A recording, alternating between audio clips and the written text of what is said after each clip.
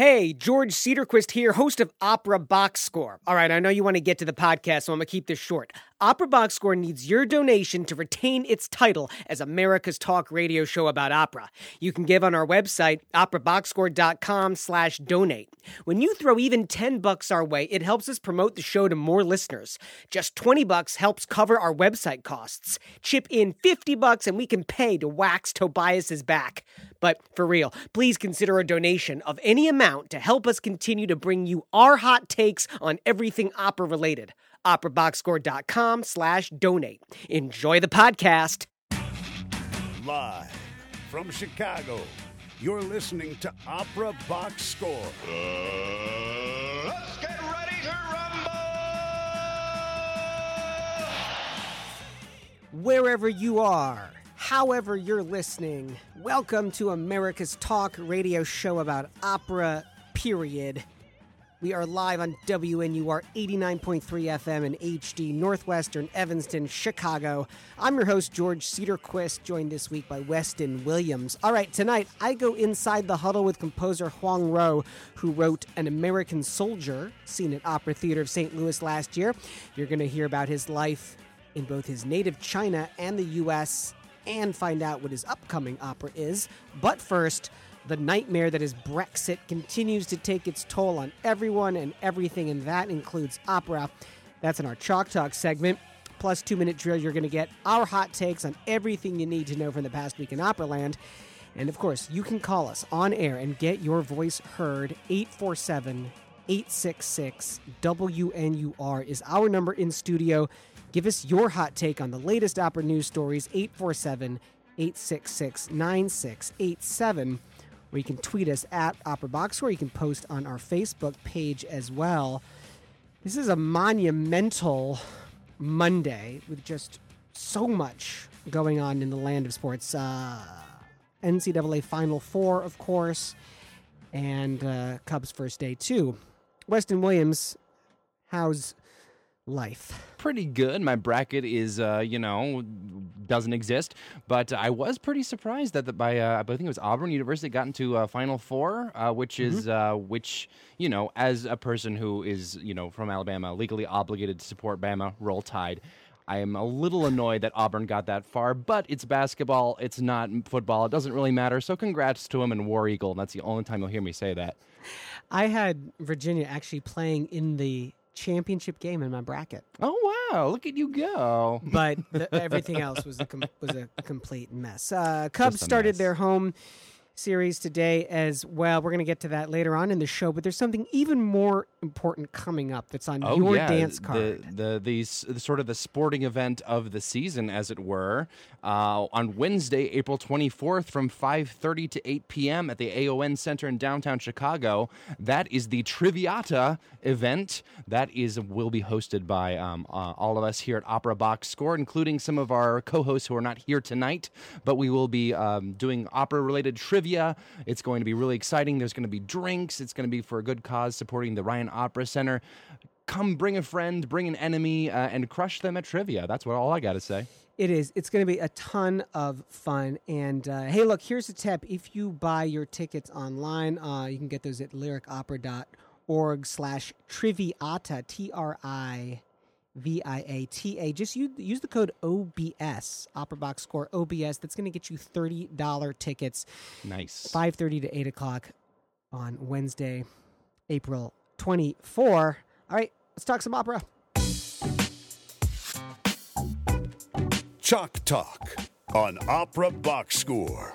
That's what you're listening to on WNUR 89.3 FM and HD. George Cedarquist in studio number 1, along with Weston Williams. The nightmare that is Brexit continues to take its toll on everyone and everything in its dark path. And those smart guys and gals at the New Yorker wrote a very insightful little piece.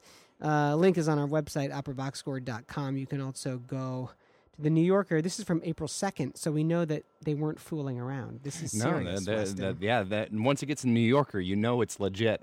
This is a nice little article. It's not like a heavy-hitting news piece. I mean, obviously, we've talked about Brexit on Opera a little bit before, but whenever something gets a little higher profile, again, I want to revisit it and give it a little bit more time to kind of talk about it. So this particular article is really just about the author Larry Wolff going to see La Forza del Destino in London, and just during all of last week's protests about everything. I mean, what hasn't gone wrong with Brexit?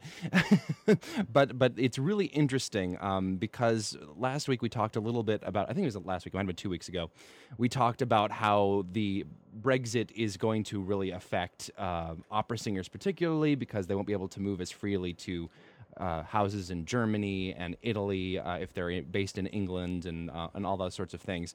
But this article is really sort of placing the entire thing in a much more sort of artistic context. It makes the point, I believe, I'm going to quote the article here. He went to see La Forza del Destino, as I said, which is by Verdi. By Verdi, Giuseppe Verdi. And it points out that in the 1860s, when Verdi wrote the opera, it was, quote, based on a Spanish drama for a premiere in St. Petersburg starring a French soprano. And the premiere was, not the premiere. This recent performance in London, was kind of similar in many ways in that it was obviously Italian opera, but we had Anna Netrebko and Jonas Kaufmann, neither of which are Brits, and under any sort of any way you look at it. And it was really bringing around this point that opera truly is an international sort of European art form. And I thought it was really just sort of fascinating to sort of think that through, because a lot of times in opera we tend to sort of get sucked into the 19th century nationalist ideal of how things worked. You always think of Verdi as the quintessential Italian composer, Wagner was the quintessential German composer, etc., etc., etc. But really, a lot of these things that we're based on are not really historically accurate. Wagner, the Germany as a political entity, as a full country, did not exist for most of his lifetime. Most of his operas did not even take place in Germany. Most of them took place in Britain, essentially, because they're all Arthurian legends, right? And even if you go all the way back to the very beginnings of opera, the first opera houses were in Venice, which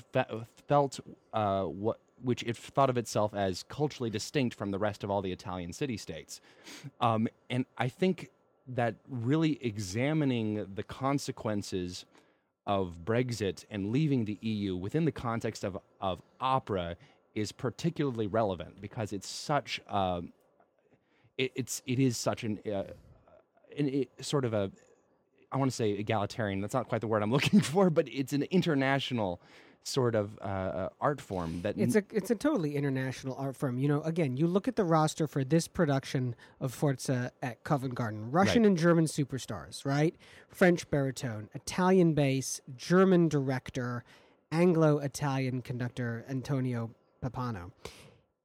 There is no more international art form than opera, that exists. Not even theater, I don't think, comes close to the way that you are gathering pieces written in one language, which may or may not be spoken by its performers. And at this level, singers coming from around the world, artists coming from around the world. And this is a problem. This is a big problem when you have this type of collaboration that wants to happen in such a toxic, exclusive situation like Brexit. Absolutely. It has already happened in Trump's America, that major opera houses that are pulling in singers from different countries around the world, they're having problems getting visas, getting people into this country. And the same thing is now happening in Europe. One of the fascinating things I find about opera as an art form is that if you want to understand European history, and to a lesser extent, perhaps world history, from the Renaissance forward, all you need to do is understand opera, and you can see the parallels happening all throughout, all these different trends, all the different dominating schools of thought here and there. And this is really no different. The forces that, were behind the initial vote to get Brexit to happen were sort of these anti-elite, anti-European sort of people who kind of really see the people who attend opera in Britain as kind of being, to some degree, traitorous to what Britain is all about, which, let me tell you, is pretty hilarious coming from Britain's history of colonization.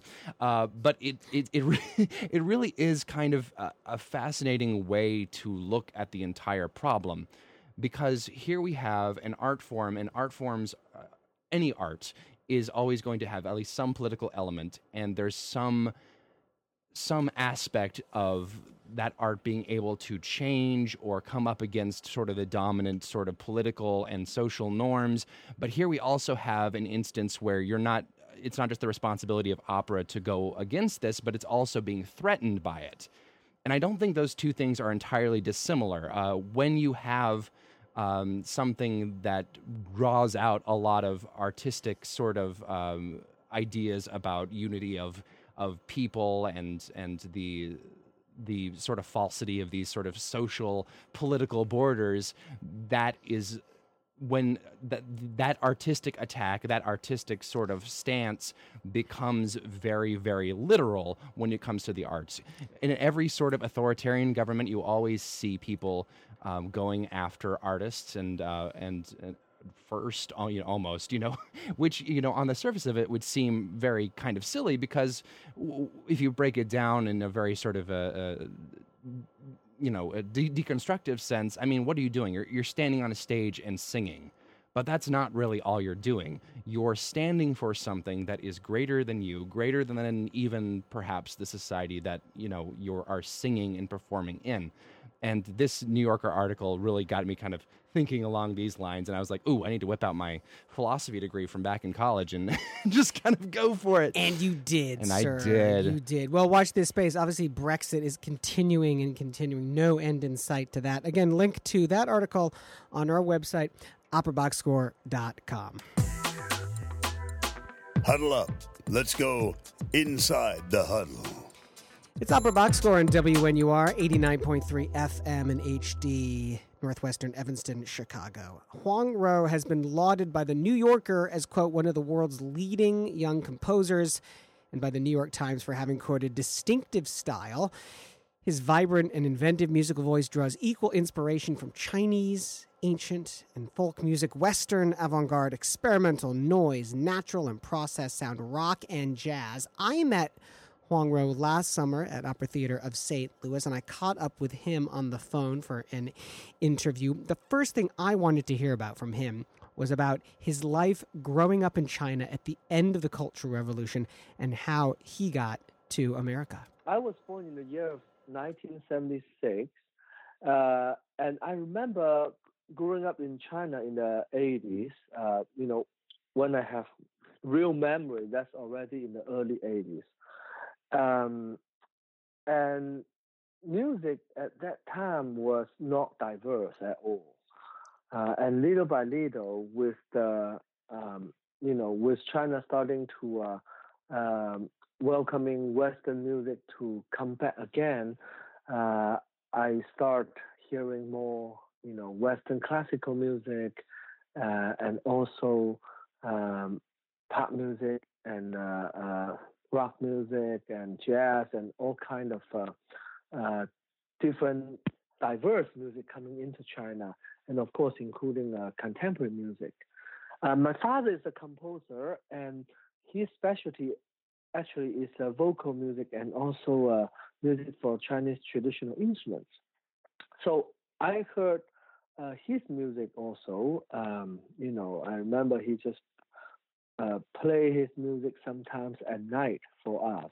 I have three sisters as well. And my mom, who is a doctor, but loves to sing. So sometimes she would sing music for us as well. She also knows a lot of folk songs, and she would sing those folk songs. And so those are my childhood memory. Is a very how should I say? It's a very abstract collage of all kinds of different things and mixing together. You moved to the U.S. in 1995, and Yes. why was that? And what were some of the biggest changes to your life after your move? So at that year, I won a competition for high school students, and as the prize, I was invited to come to the Oberlin College to hear my music done by the Contemporary Music Ensemble. We call it CME of Oberlin. And then I came in December to hear them play my music. I remember, the conductor, Mr. Kim Rice, before he performed the piece, and he told me, we could not play exactly the tempo you asked for because it's not possible to play that fast. So they played the music back to me. It was slower than what I imagined. However, that was the first time I hear my music played by a very fine Western ensemble. And I decided then, would be great to study in the U.S. for my college. And I fell in love with Oberlin just from that visit. So later on, I enrolled in Oberlin to study music for my undergrad. So that was what brought me actually out of China to come to the U.S. and purely for the reason of wanting to experience new music in a in a place and in an environment that could have music performed by very fine young musicians like my age. So in your compositions, have you always mixed Eastern and Western music? Well, I should put it this way. It was never an intentional act because I never thought about, this part is Eastern and that part is Western. I think it just very naturally I am writing the language I want to write, and because of my own personal journey from the East to the West, and in my music, naturally it has this both languages in that. But again, it's a very personal language, so I do hope to think about that as a personal voice that integrates different elements, and Eastern elements in that, and also Western elements. And but by East and West are such a vague terms, but within them there are also many different, very subtle things as well. And do you find that you're mixing East and West through instrumentation, through the stories, through language, through harmony and melody? In what ways are East and West being mixed in your music? Well, it's not that easy to answer because it's always hard with this music. But I think sometimes the maybe a very obvious answer will be sometimes the Western instruments. I use certain techniques to play the Western instruments, and people hear that could think of similar to Eastern instruments being played, and harmonic language. I think it's more aesthetic sometimes in my music, particularly in very slow and quiet passages. It's more, how should I say, meditative. And maybe in that sense, it is closer to my Eastern root. But yeah, so it's hard to just give one example and one example only to demonstrate that. I do think that once you hear that, hear the music, and you will be able to to feel the integration. But again, it's not a collage, but it's an integration. So it's hard to pinpoint where is what.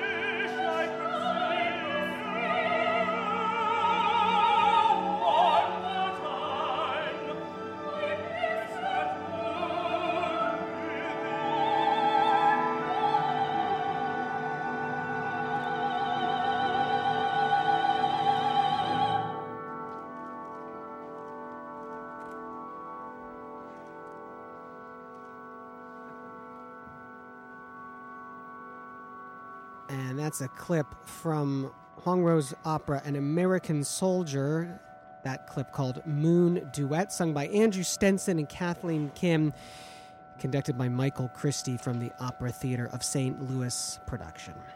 More with composer Huang Ruo, including his upcoming opera that opens next week. It's after the break, only on America's Talk radio show about opera on WNUR 89.3 FM and HD, Northwestern, Evanston, Chicago.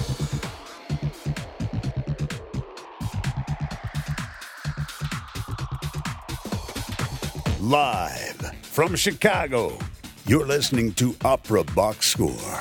More right after this. Hey, George Cedarquist here, host of Opera Box Score. So, we call ourselves America's talk radio show about opera. Why? Because we are. With an ever-growing base of fans subscribing to the OBS podcast and a stadium full of listeners tuning into our live broadcast, we are in the ear holes of the opera audience you want to reach. Want to promote your opera-related service or event? Or propose to the Barahunk in your life?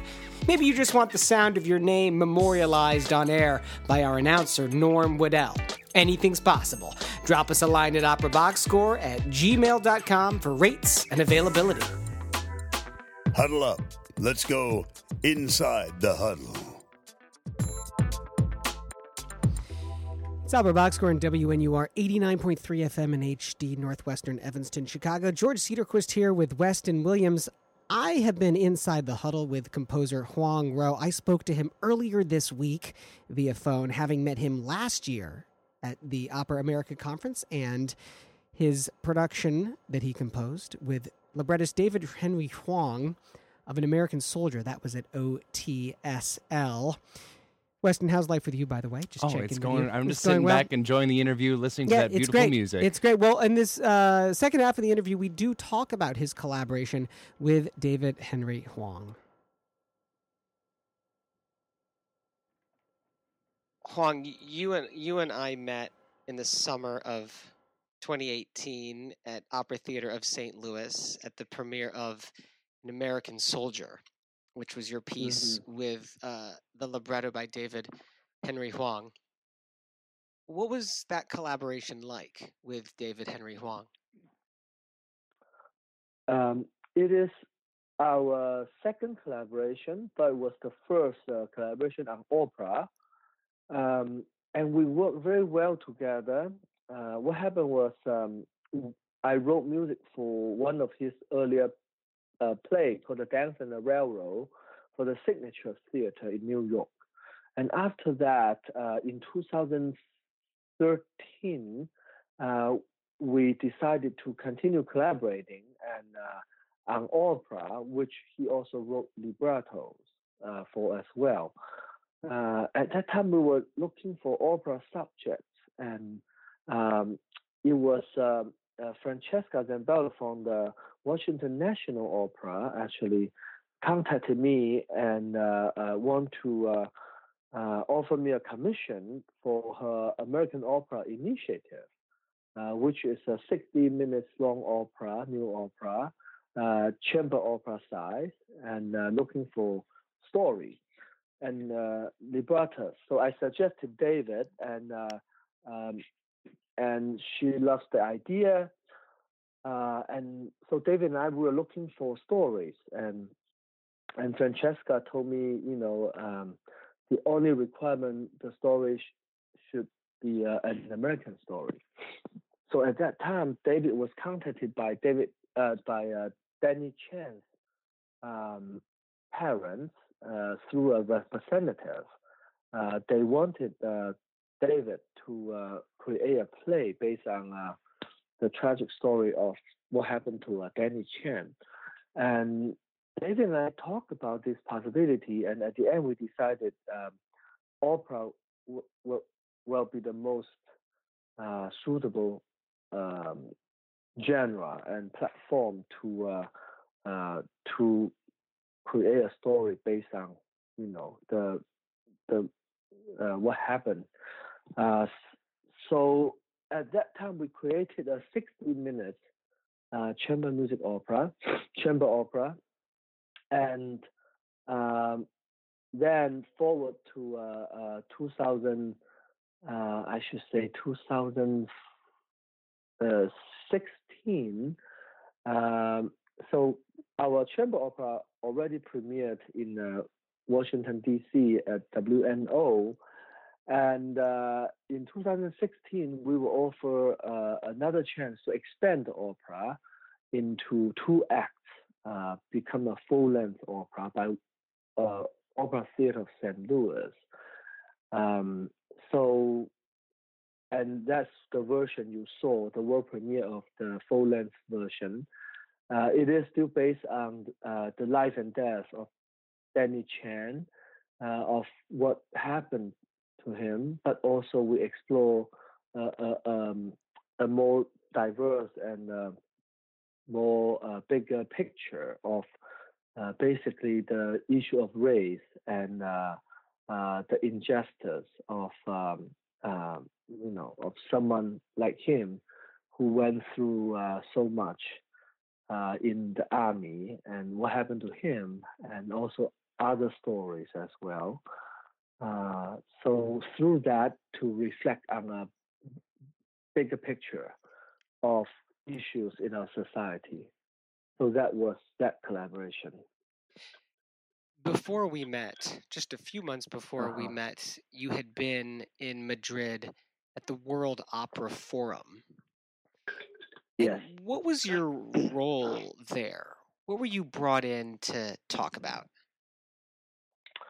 So that was the first time Opera America and Opera Europe, and also I believe the delegates from Opera Latin America, we all met to talk about the current issues of opera of today. There are several big topics, and diversity and equity. Those are some of the big issues as well. So I was part of this delegates presenting basically artists, creators of opera from America, and what are our challenges and what are our stories.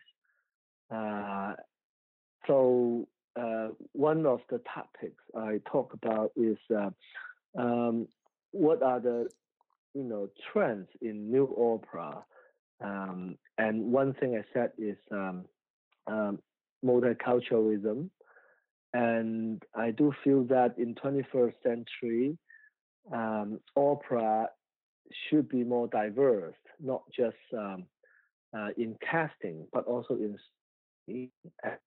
and in musical style as well. So composers, librettists, singers, directors, all artists can be coming from different cultural background, and we create stories from our own life and from our own culture. And at the end, I do feel that there will be some point become interculturalism, where the styles and the culture, they will integrate, and so that there will be less divisions. But we are in a moment that we celebrate multiple cultures now. Paradise Interrupted is your installation opera in one act from 2015 with a Chinese libretto, and it premiered at the Spoleto Festival, but later this year it's going to be done in China. Mm-hmm. How is that going to be different for you? Yes. How is that going to feel different? Mm-hmm. Well, I think from its premiere in Spoleto Festival, USA, and then we gave the New York premiere in Lincoln Center Festival, our audience are mostly, Western audience in those occasions. However, after that, we took the opera to Singapore and then to Taiwan last December for performances. In Singapore, we did it in the Singapore International Arts Festival, and then Taiwan, we performed in both Kaohsiung and Taipei, and the audience are mostly Asian. So I do feel that one challenge for us is if it's an opera, a new opera, which it has both Chinese traditional operatic voice, Kunqu opera singing, plus Western opera singing. So in a way, it is integration or hybrid in that sense, a new opera of two very different operatic forms into one. Uh, so the question I ask myself is, when audience from different background, different cultural background, or different country, when they hear that, do they feel differently? Do they get different things out? The answer is yes. And audience will come to me to ask me different questions. And so in later this year, we will bring it to Macau in late August, and then in Shanghai, we'll bring it to Shanghai in September. So I'll be also very curious to see how the audience will react to the opera. Because one thing to think about it is because of my language, operatic language is neither purely Western nor Eastern. So for Western audience, and this is from my conversation, also experience talking to people, they would not feel this is 100% Western opera. They feel there's something else in that. But also strangely, when we did it in Asia, and they also would not feel this is a pure Eastern opera. So what is it? I personally do not have an answer, and I think I like it that way. If something could not be defined, actually that brings more imagination and more excitement of doing it.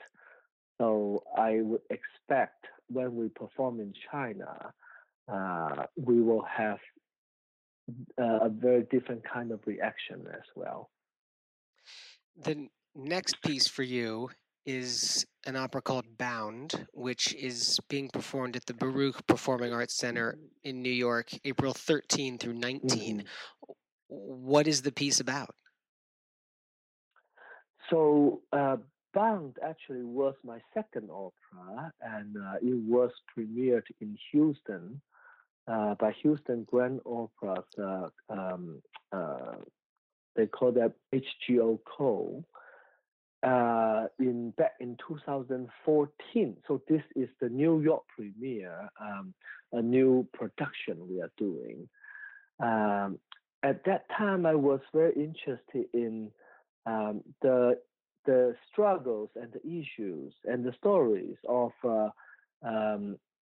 second generation young American from the first generation immigrants family.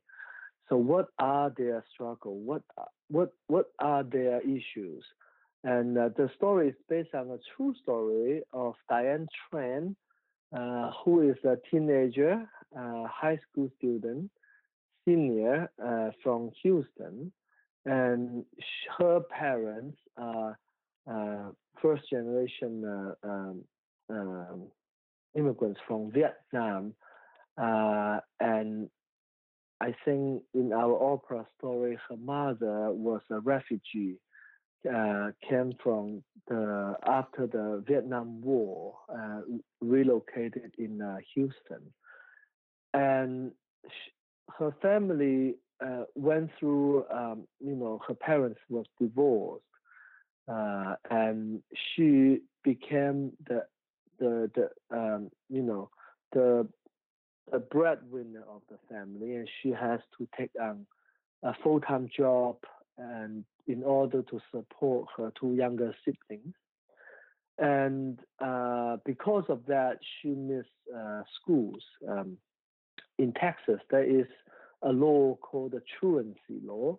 If you miss too many days of the schools and ignoring warnings, and a judge of the family court could sentence you to jail time as a punishment. So Diane Tran, the real person, she was sentenced to prison for one day, one night, and so it was a very shocking story then. I remember seeing it on TV and reading the story online. And we decided my librettist is Bao Long Chu, who actually also came from a refugee family. His own parents also ran away from the war after the Vietnam War. So he also wrote from his own experience. So to me, it was quite fascinating to be able to work with someone who has first-hand knowledge of what his experience is, and also to have the challenge of writing on a very current event. So I wrote that opera before I wrote An American Soldier.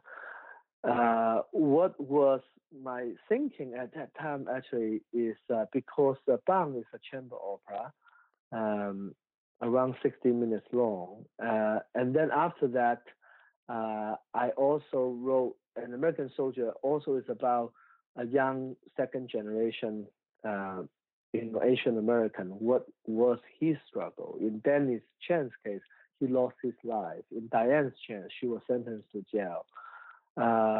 So these are very touching stories, and they are true stories as well.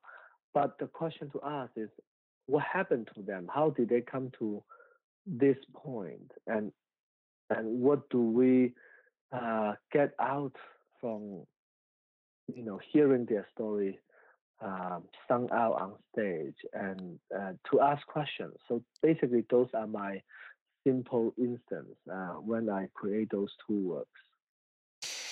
You are not only a composer, of course, but also the founder and conductor of Ensemble Future in Reverse, which has to be the coolest name for a contemporary music ensemble I've ever heard. Future in Reverse, in that sense, is basically I want to sing about now is the future. And if we focus on now, actually we are focusing on the future. So it's the reverse of the future. I don't know. I just feel basically whatever we do today matters. And if we could create a fascinating song world of the world of today, and today will be reflecting on where we might want to be tomorrow. So that was the idea, and the acronym is Ensemble Fire. Future in Reverse becomes the word fire.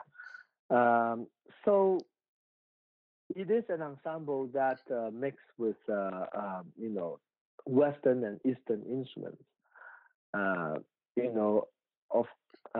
So my goal is to create music that I use the word integration again. I do hope that to not just not to display the instruments on stage as two different cultures, but also to have the audience hear them as a very organic entirety. So that's my intention as well. So for Paradise Interrupted, when we gave the New York premiere, it was performed by Future in Reverse. And I remember there was some audience coming to me. Oh, so just want to talk quickly about the instrumentation of Paradise Interrupted. It was written for 13 musicians, 10 Western instruments, and 3 Chinese traditional instruments. So I had audience came to me saying, "Oh, I could not really differentiate where are the Eastern instruments." I say, "Well, that means you really listened to the music very well." So so that was the intention. Fantastic. Huang, thank you so much for your time. You're welcome. Very happy to share some words with you about opera and of what I do. Again, that was me inside the huddle with composer Huang Ro. As well as composing, he is also the artistic director of Ensemble Fire. Bound is playing at the Baruch College for the Performing Arts in New York City from April 13 to 18. Tickets at baruch.cuny.edu. What doesn't Lisette Oropesa do? That's up next on Opera Box Score and WNUR 89.3 FM in HD, Northwestern, Evanston, Chicago.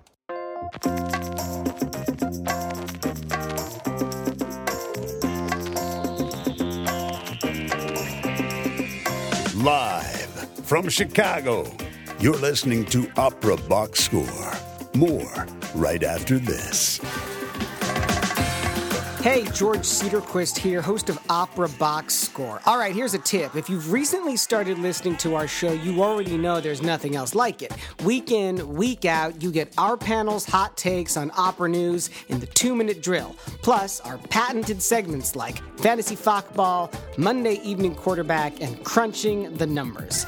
But you might not know about some of the incredible interview guests who have gone inside the huddle with our team, like tenor Matthew Polenzani, composer Gregory Spears, intendantin Kirsten Harms, and countertenor Jakub Josef Orlinski, to name just a few. Check out the Opera Box Score archives on SoundCloud. Just go to soundcloud.com and search for Opera Box Score. And you can tell us about your favorite interviews on our Facebook page and our Twitter feed. This just in, the 2-minute drill. All right, listen up. Here's everything you need to know that happened in Operaland over the past week. Lisette Oropesa is the winner of the 2019 Richard Tucker Award. The Heisman Trophy of Opera comes with $50,000 and is given to an American singer on the threshold of a significant international career. She also runs the New York City Marathon, by the way. Last night, the Laurence Olivier Awards were handed out in London. The Royal Opera House's new production of Katja Kabanova won Best New Opera Production. And the winner of the Outstanding Achievement Award in Opera went to the ensemble cast of English National Opera's Porgy and Bess, the same production that's going to come to the Met next year with a different cast. Speaking of Porgy and Bess, the Hungarian State Opera is in hot water again after allegedly asking the singers in its already controversial all-white production of the Gershwin opera to sign documents saying that they identify as African American. A source told the Hungarian website Index that while management may see the papers as a joke, some in the opera house are reportedly worrying that not signing it could affect their future at the company. ENO is opening its doors to a wider audience. Literally, the ornate Edwardian doors at the entrance of the London house are deemed too heavy and imposing in a recent audience survey.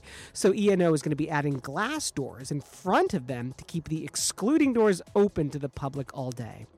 Last week, Yannick Nézet-Séguin was interviewed by Terry Gross on WHYY's Fresh Air. In the interview, Nézet-Séguin describes his servant leader approach to the podium and the difference he perceives between conducting singers over instrumentalists. You can find the full-length interview wherever you listen to podcasts. Exit stage left Joe Bertoni, the engineer behind the iconic concrete sails of the City Opera House in Australia. He died last week at 97. Bertoni was a former French spy who was captured twice during World War II, decades before he put together the complex equations for what is arguably the most famous opera house facade in the world. And on this day, April 8th, Toby's real dad, Franco Corelli, was born in 1921, joined 8 years later by Weston's real dad, Walter Berry, in 1929. British mezzo-soprano Diana Montag was born in 1953. She celebrates her birthday today. And Ponchielli's La Gioconda premiered in 1876. That is your 2-minute drill. You're listening to Opera Box Score with George Cedarquist, Tobias Wright, Matt Cummings, Weston Williams, and Oliver the Man Camacho. Well, I'm sure those 3 boys are here in spirit right tonight on WNUR 89.3 FM HD. George Cedarquist with Weston Williams. That's us. That's just us two, none of the others. Big stuff happening in sports today. Cubs beat the Pirates 10-0 on the home opener. This has got to be the warmest home opener the Cubs have ever had. I remember going to my bachelor party at a Cubs game in April. It was like 40 degrees. And in the NCAA finals, Virginia on top of Texas Tech. I wore shorts 47 to this 41. morning. Shorts, George. I wore shorts. Okay, I wish I could erase that image from my mind. They were right really now. short all the way up. It's good stuff. Porgy and Bess. Okay, so it's a doubleheader tonight in Right. Opera Box Score for Porgy and Bess. You want to start with a good one or the bad one? Let's start with a good one because I need to warm up into the bad one. So I think the Laurence Olivier Awards are obviously it's a big honor. London's equivalent of the Tonys. Yeah, essentially. exactly. I was kind of surprised, and I believe you were too, that they actually did operas, but apparently they do. And Porgy and Bess. I mean, really, I think the main takeaway here is just sort of the excitement for me when the Met does it next year, because I quite like Porgy and Bess. I believe they're doing it as part of their Live in HD next season, and I would be very interested to see how it all shakes out. It's a different cast, of course, but yes, it will be coming to the Met. The outstanding achievement. I mean, it's fantastic music. There's a ton of dancing. And I'm sure that ENO, as prescribed by the Gershwin estate, has an all-black cast. Unlike the Hungarian State Opera. Every time we have Hungarian State Opera in our 2-minute drill, it's always something bad. It just always is. So if you don't recall this production, we talked about it last time. It kind of came on our radar. Obviously, all-white production of Porgy and Bess, little iffy at best. Well, it's illegal. Contractually, you have to follow the prescriptions of the Gershwin estate. Exactly. And so they were putting this on in blatant defiance of the Gershwin estate, which is not great. And then of course there's all the racial stuff, also not great. At a certain point you almost want to step back and say they're an Eastern European opera company in Hungary. Obviously, they might not fully understand the intricacies of why making the cast white is, as well as someone in the U.S. might, who's more aware of the African-American experience. However, this is not the first time something like this has happened at the Hungarian State Opera. And this sort of... and we should point out that this is alleged documents to say that they're identifying as African-American.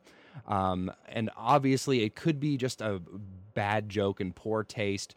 But once you take into consideration all of the other things the Hungarian State Opera has done, especially since the election of Viktor Orban and his government, the whole far-right thing, it becomes real dicey real quick. This is the same opera house, the same general director, Sylvester Okovac, who last year canceled 15 performances of the Elton John musical Billy Elliot. Right. Because right-wing media claimed it would, quote, turn children gay. Yes. So this is where we're coming from with this one. This isn't just, even if it is a joke, this is symptomatic of a much larger systematic problem with the Hungarian State Opera and arguably with Hungary itself, because obviously being the state opera company, unlike in the U.S., lots of extra funding coming from the government there, and they very much seem to be bowing to Orban and Orban's party in terms of artistic wishes. And I kind of think that's interesting, too, because, here at Opera Box Score, we're always lamenting the fact that operas don't get any federal funding, right. But there is certainly a trade-off when the people giving the funding are acting in a very negative or just terrible way. This guy, Okovac, this guy's got to go away. Yeah. This is crap. This is absolute crap. I'm not talking about this anymore. Let's move on. French spy turned engineer. Who knew the guy who designed the Sydney Opera House was a spy? What's the story? This guy is fascinating. I mean, I should say was, because he died last week at 97. And usually... That's a pretty good run, right, by the way. Yeah, that's not too bad, especially getting through World War II. He was captured twice by the Germans during World War II as a French spy, and twice he escaped from the camps that he was put in. And so he lived a long, full life really, in spite of the odds, defying Nazis is always a great thing, you know. But he moved to Australia in the 50s, and he kind of got this contract for this new opera house. And of course, constructing the facade, the famous sails of the Sydney Opera House, that is not an easy thing to do. It talks about it a lot in the article, in a couple of the articles I read about him, and they're all way above my pay grade. I am not an architecture person by any means, but I think the most sort of impressive fact was that when he was designing it, there were over like 3,000. I mean, it was at the 3,000 to 30,000 mathematical calculations he had to do to figure out how to hold up these sails properly, these big concrete sails. And there was apparently only one or two computers in Australia that could process it, and they found 0 errors. Wow. In his calculations. And it's still hanging out there to this day in the middle of the harbor, you know? It's great. I mean, it's one of the 7 wonders of the world. It is something that I have to see before I die. It's on the bucket list, definitely. I mean, just seeing the exterior of the City Opera House alone would be fantastic. Obviously, you want to see a show. And speaking of exteriors to opera houses, the English National Opera, they have maybe had a little bit of a they have an issue with their doors. So these are these lovely sort of carved Edwardian doors. They're big, they're heavy, they're really pretty. I haven't been to the English National Opera, but I did look at pictures of them. I have many times been through those very doors, and they're gorgeous. Apparently, they did a little bit of consumer market research, I guess you'd call it, audience survey. Yeah. And so it feels like those doors are if not a physical barrier, which they may be right for people with mobility issues, mm-hmm. but they are also like a visual barrier or an economic barrier or a metaphor for a barrier. It's real tricky with me because this is something that we see a lot, not just with opera houses, but with theaters, with historic sites. You don't really want to touch those and sort of ruin the effect. Sure. But when you're talking about opera, we also want we want it to be accessible. We want people to physically be able to come in. Yeah. Like you go to the Lyric Opera of Chicago, and I mean, you can probably, if you were in a wheelchair or something, you could probably get in on the first floor, but none of the balconies are available to you at all. You know, there's no way to get down those stairs and up the stairs. Yeah. You know, even if you can, it's very difficult.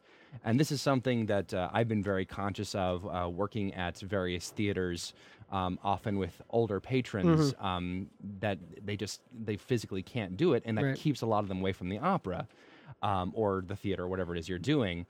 And so that I understand the inclination. You want to be able to prop open those doors in order to get them in, but if you're propping open the doors, then you can't see the doors. And then, of course, there's also the issue of the cold. So you have to construct something around the doors, which you know. It sounds like that's what they're going to do. Is the wooden doors are going to be propped open. They're going to put a set of glass doors between the originals and the sidewalk, so that you get that barrier, right? But that you know.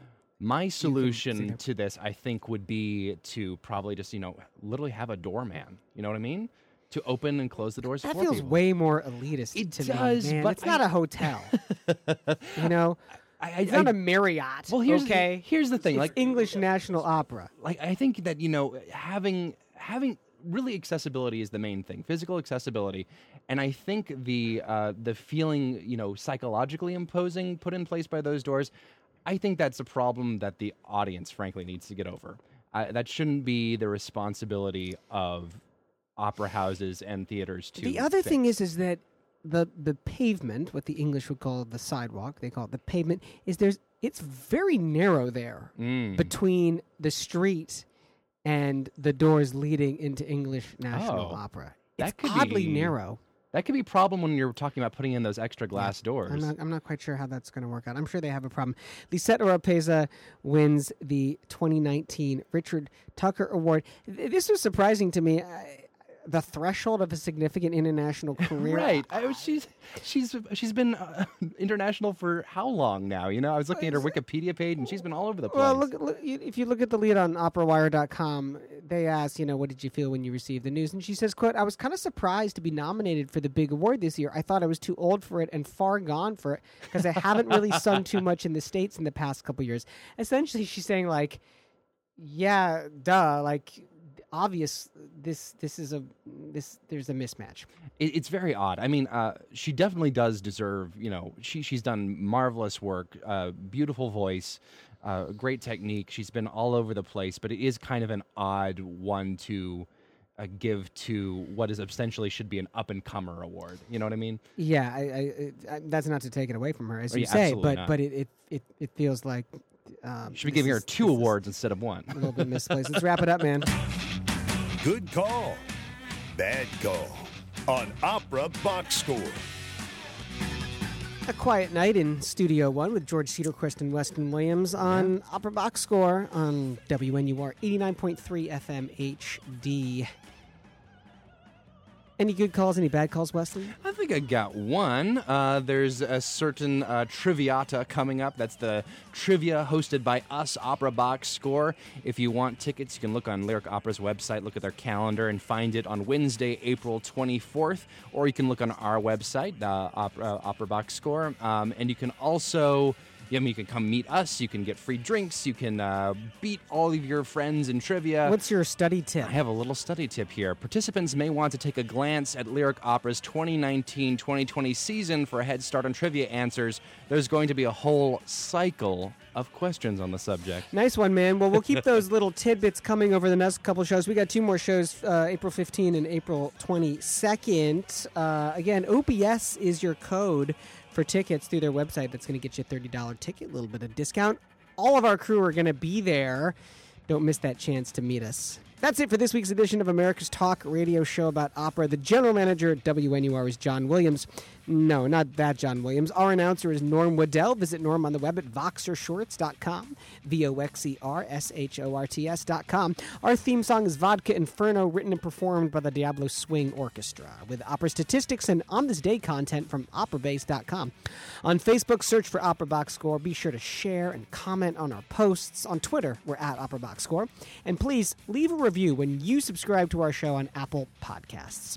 The creative consultant for Opera Box Score is Oliver Camacho. For Weston Williams, I'm George Cedarquist, asking you to continue the conversation about opera outdoors now that spring has finally sprung. We're back on Monday, April 15 at 9 p.m. Central when we go inside the huddle with the man, the myth, the legend, composer Jake Heggie. Plus, more opera news, our hot takes, and more comfort food. This is WNUR FM and HD, Northwestern Evanston, Chicago, Chicago's sound experiment.